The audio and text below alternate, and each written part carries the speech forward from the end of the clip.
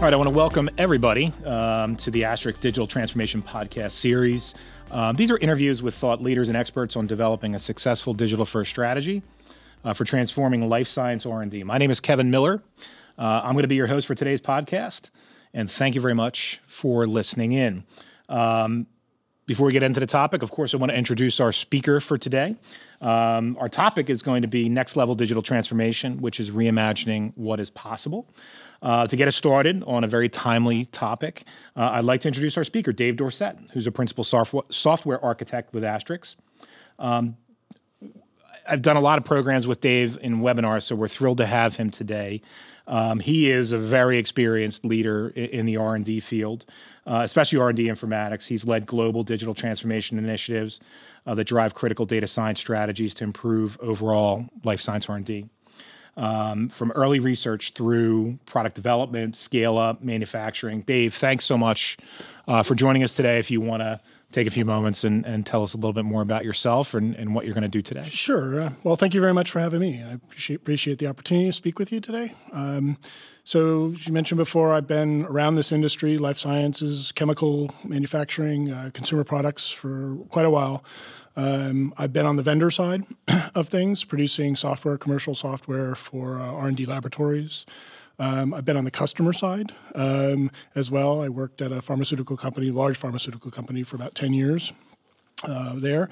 And last 5-10 years or so, 5-ish years now, I've been doing consulting work. So helping small companies and large companies with various strategic problems, how best to spend your money from an informatics perspective based on where you sort of are as a company and your R&D strategy, up through large digital transformation efforts as well. So I'm very pleased to be here today. And thank you very much for the invitation. And like I said, haven't had an opportunity to speak with you on webinars. Those tend to be a little bit more passive. Now we get a chance to kind of chat back and forth, which I'm excited about. And thank you for making the trek down from beautiful Vermont. We're glad you get a little bit of warmer weather, which is Philadelphia in January. So obviously we're excited to hear more about how to bring digital transformation to the next level. Many companies are obviously thinking about this right now or are involved in one level or another with some, digital transformation. It's a big term. It encompasses a lot of stuff. And, for science-based businesses, as we know, regardless of, whatever their vision is of the future or what products that they're trying to bring to market, digital transformation is going to be a part of it, one way or the other. And with digital transformation, and putting data in the cloud or what have you, data integrity obviously is going to come into play, right? So let's kick it off with this question. How can organizations ensure data integrity and compliance is preserved during what is a highly disruptive process of digital transformation? Thanks. I think from my perspective, at least in the digital transformation realm, as you say, it's a very, very popular, topic of today, last 5 years or so, these programs. I look at the aspects of data integrity with it as not an opportunity to preserve data integrity, but actually improve data integrity as part of these efforts. Digital transformation, in its purest sense of the word, is transformative, if you believe the words. And in that sense, it's going to be disruptive. There's pretty much no way around that. It is generally disruptive more in a cultural sense from an R&D organization perspective than it is in any technical sense. And in fact, the biggest challenges of digital transformation programs are cultural in nature. It's changing the way that people think and work together as groups and units and departments and teams, et cetera. And really the aspects of data integrity as applied to it, the core fundamentals of what we consider data integrity, ALCOA or FAIR types of acronyms, aren't in conflict with digital transformation, in fact, at all. They're necessary but not sufficient in some ways. So part of the effort is really understanding that as you go through this journey of digital transformation, maintaining and enhancing your data integrity along the way is important, not just from a regulatory perspective or all the reasons that we're used to talking about data integrity, but in fact from a scientific perspective. And guarding the provenance of your data, guarding the completeness and accuracy of your data and moving forward is actually a critical part of a successful digital transformation exercise. So it's not about, to me, it's not about just preserving data integrity. It's actually an opportunity to improve your data integrity in scientifically meaningful ways, along with, of course, maintaining the regulatory aspects of it. Well, do you find, so that's an interesting thing. You said a couple of points that maybe I wanted to drill down on. Inter-departments. Maybe you might have departments that historically don't talk to each other much, but once they start to go through this process, the transformation process, do they have to start kind of bumping up against each other, and then they have to figure out how one person's data interacts with another person's data? Maybe they didn't have to think about that before? That's very much the most fundamental part of digital transformation. Guiding the principles of a digital transformation is really looking at how is the data actually being used. We're used to building our systems, and we're used to approaching R&D informatics from the perspective of how we create data and building our systems around capturing that data, which again is an very important part of things, certainly to data integrity aspects, but it's not sufficient from a transformative point of view. To truly transform, you actually have to look at who's using your data.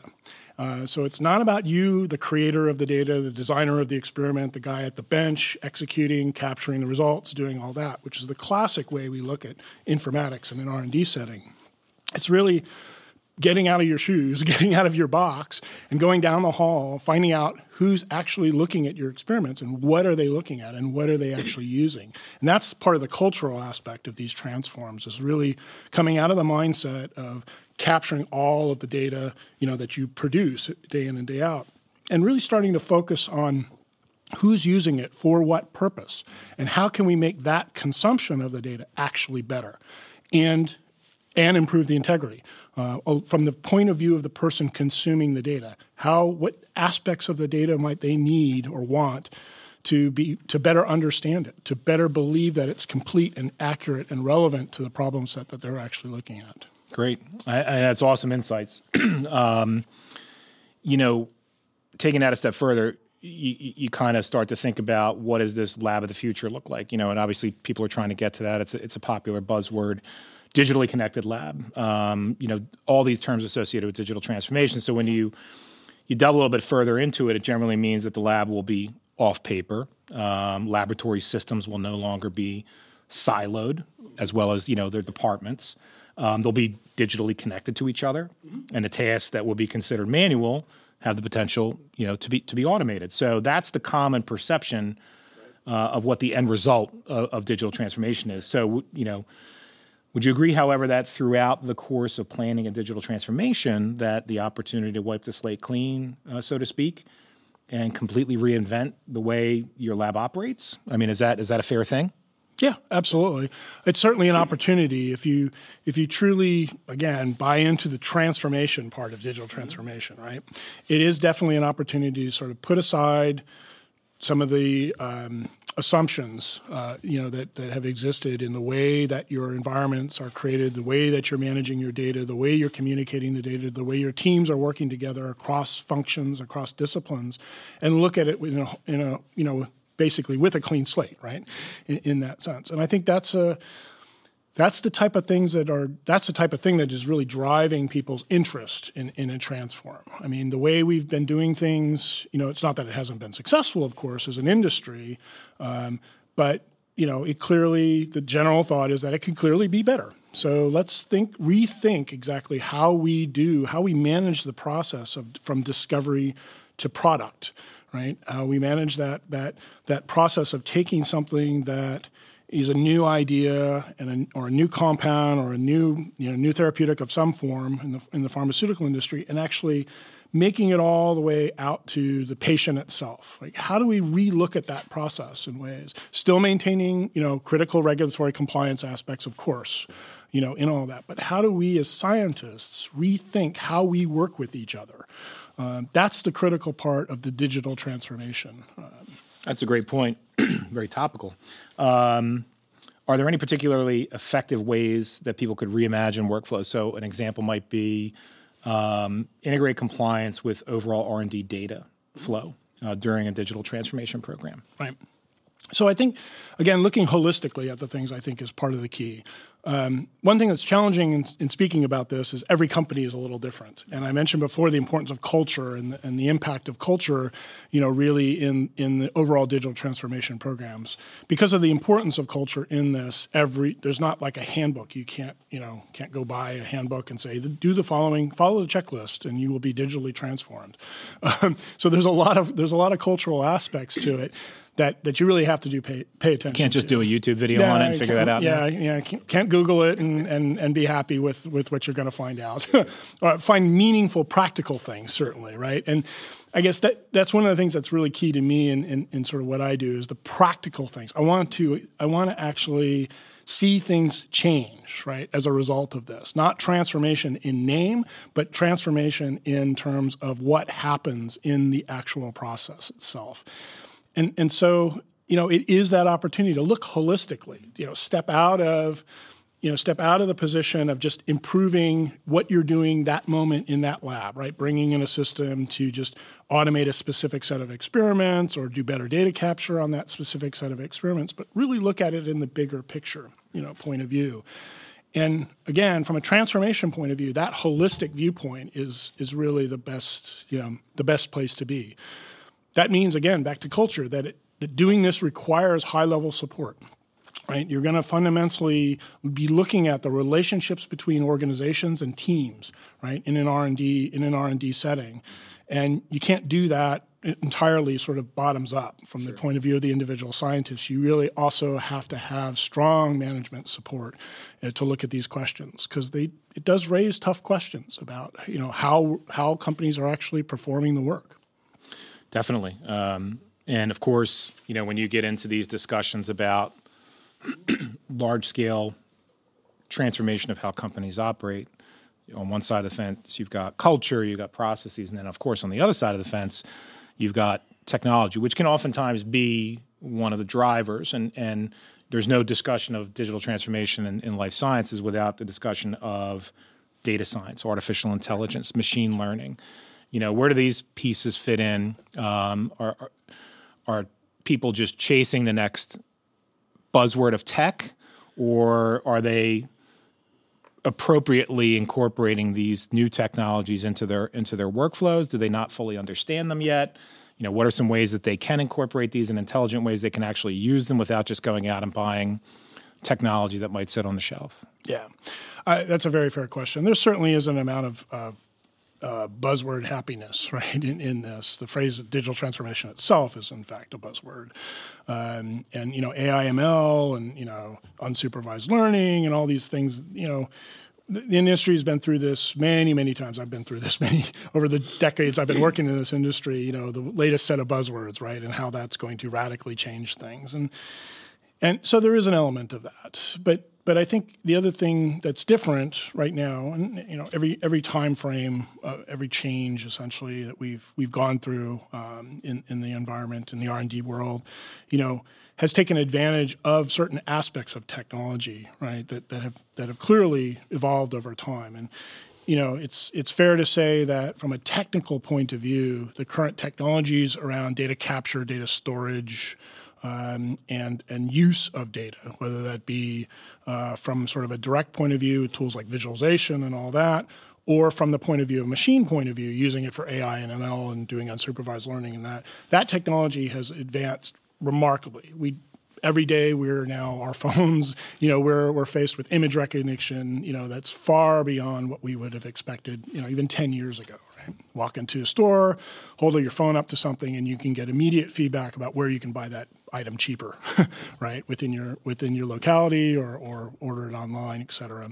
So there is a practical aspect of being able to use those technologies, right, in an R&D environment, absolutely, and that's a reasonable goal for digital transformation programs.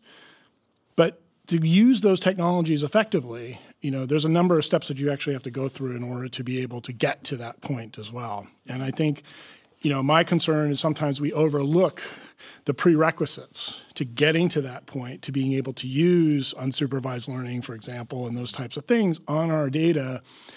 The data itself has to be ready to be used in that particular way. And the big part of digital transformation is all the homework that's actually required to get data into a format, into a structure, not so much a technical format, but actually a structure and contextualize in the right kind of way that people can use it beyond the person who created the data. That's one of the bigger challenges. As a scientist working in a laboratory, designing an experiment, executing an experiment, you're holding in your head a tremendous amount of context for why you did the experiment and how to interpret the results that have actually come out of that. And we are still working through the process of how to actually capture that kind of context and communicate that to other people that can then use our data. And that's a critical part of the cultural aspect that I was talking about before. That when I talked about the idea of like going to find people who are trying to use your data and ask them what they're trying to do with it and what's their frustration points with it and were they able to use it successfully. That's the kind of feedback loop that can help you understand the missing pieces of context, right, that need to be augmented and captured for that data to be useful. And doing that person to person is as effective as a tool, as effective as a way to being able to treat that data with machine technologies as well. So the same kinds of gaps that a machine is going to find in being able to properly interpret the data to use it in an AI ML kind of sense, people are going to find those same gaps for you. So, this whole process of digital transformation can be viewed people to people, but clearly can also be viewed as making data more useful for machines as well. I think the two are inherently linked to each other that way. I guess it's like the age-old thing, you can have a conversation with someone and understand the context, but if they send you a text and you don't have context behind the little sentence of that, you can misconstrue it and you don't know what it means, or you can take things out of context. So context is certainly important. So that cultural aspect, it plays a big role. So tech, all the data, all the new methods for processing data, all the new advanced learning technologies, et cetera. How do these practically play a role in data integrity? As we kind of get to the end of this digital transformation, of course, you've got the cultural aspect of it. You've got the executive sponsorship has to say, okay, we're going to do this. The interdepartmental, connections that, have to be made that maybe didn't exist before. All these different pieces leading up to it, the capture of good data so that you can feed these systems. Once these systems are doing their thing, then do you have some experience or some thoughts on how that helps with the compliance and the data integrity piece? I think what's important here is there's two different ways to look at data integrity, at least two different ways to look at data integrity, but two main ways I try to think about it. So one is from the compliance point of view, right? And so what you need from a regulator's point of view to ensure the integrity of your data, the meaningfulness of it, there's a number of technical aspects, if you will, that need to be incorporated into your thinking and into your programs, basically. So you need to make sure that you're appropriately tracking the provenance of your data, right? That you have made appropriate allocations in your system sense, right? For where did this data come from? Where did it go? How do we know it is the same that it was when it was actually created and came off the original instrument, et cetera. So there's a number of very technical things that become requirements, effectively, in the program itself as you decide what data flows you're actually going to use. And so that's one important aspect of data integrity. And that's more formulatic in some ways, right? You should be able at the end of that, be able to assert that type of data integrity, prove that type of data integrity by the way that you've constructed your systems and the relationships between the systems. The other type of data integrity is from a scientific point of view, right? So as a scientist, to me, that's another layer, right, on top of this. As a scientist, I want to know that the data hasn't been changed, that the data is complete, that it's accurate, all of the things that we would normally sort of check off against Alcoa Plus or other sorts of notions of data integrity. But in addition to that, I need those other pieces of context as a scientist for that type of definition of data integrity. So I truly think that these programs that we're embarking on now, this decade, if you will, of improvement on laboratory data management and the use of digital transformation is not just an opportunity to improve the regulatory type of data integrity, but also the scientific type of data integrity and make our data more useful to other scientists. That's always been a critical struggle. in science. Scientists never like to throw away data, right? We keep everything, the ultimate pack rats from a data perspective, right? But to people other than the person who's created that data has always struggled to have usefulness, right? And I think that is approaching data integrity from that point of view, layering on top of the compliance and the regulatory definition of data integrity to reach for those types of goals is really the opportunity with these kinds of programs. It's good stuff, and it's great to hear, a scientist talk about these type of projects because, that's one of the things that, has been a hallmark of Astrix is we hire scientists, and our scientists are the people who go in and work with customers to drive these projects forward. So people who've been on the bench and people who've done this, it's a unique thing with how Astrix deploys folks to help with these digital transformations. It's an exciting time, I think, for life science. There's a flurry of new technologies. There's a realization that you have to come off paper, and we've got to really use this data to drive forth these products into the market and make people, feel better, hopefully. So leave us off with a couple of thoughts on round us out, and then we'll wrap up. Sure. I think just building on something there in your response that I was thinking about too, I think all too often we view digital transformation programs as technology projects, and that's not the true nature of this, right? I practice science vicariously, right? To be clear, I mean, I don't do science anymore. I was trained as a scientist, but now I get to apply basically sort of the technology of IT to science and be around the science essentially in that sort of sense, which is where I get a lot of my motivation and energy from. But the technology aspect of things is really, I don't know, it's at most secondary, maybe even tertiary, right? In these types of transformative programs, we all too often, I think, one of the traps I see people falling into around these programs is really viewing it as an opportunity to do very specific system-oriented kinds of things, and being too fixated on the I've got this cool technology. Let me go find a problem that I can apply it to, right? Mm-hmm. And what I advocate in terms of the digital transformation side of things is really to look at it, like I said, from the scientist point of view, from the people point of view, really here. So it's not that systems and technology aren't important, and clearly at the end of the day, you're going to want to implement things, right? At the end of the day, it has to be realizable.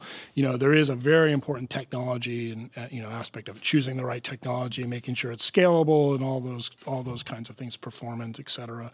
But really the start and the driving forces in a digital transformation exercise are really about the scientist to scientist level of things. So I guess, one word of encouragement I would have to people is, don't just think of it as it's another system implementation. Pick your 3-letter acronym, ELN, LIMS, whatever, right?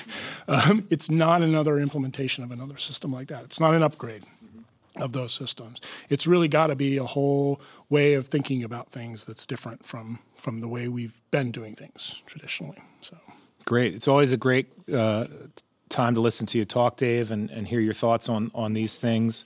As I said, it's an interesting and compelling time in life science with such a wave of technological innovation and pushing forward off of paper onto digital. So thank you for making a trip down. It's always great to work with you.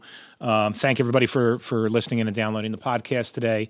Obviously, stay tuned as there are plenty more podcasts coming as part of the series in the future. Again, my name is Kevin Miller. We're with Astrix, and this was our Digital Transformation Podcast. Dave, thank you very much. Thank you very much. Thanks, everybody, for listening. Hopefully, you've got a few things to take away for thought material. That's my goal. So absolutely. All right. Thanks, everybody. Appreciate it.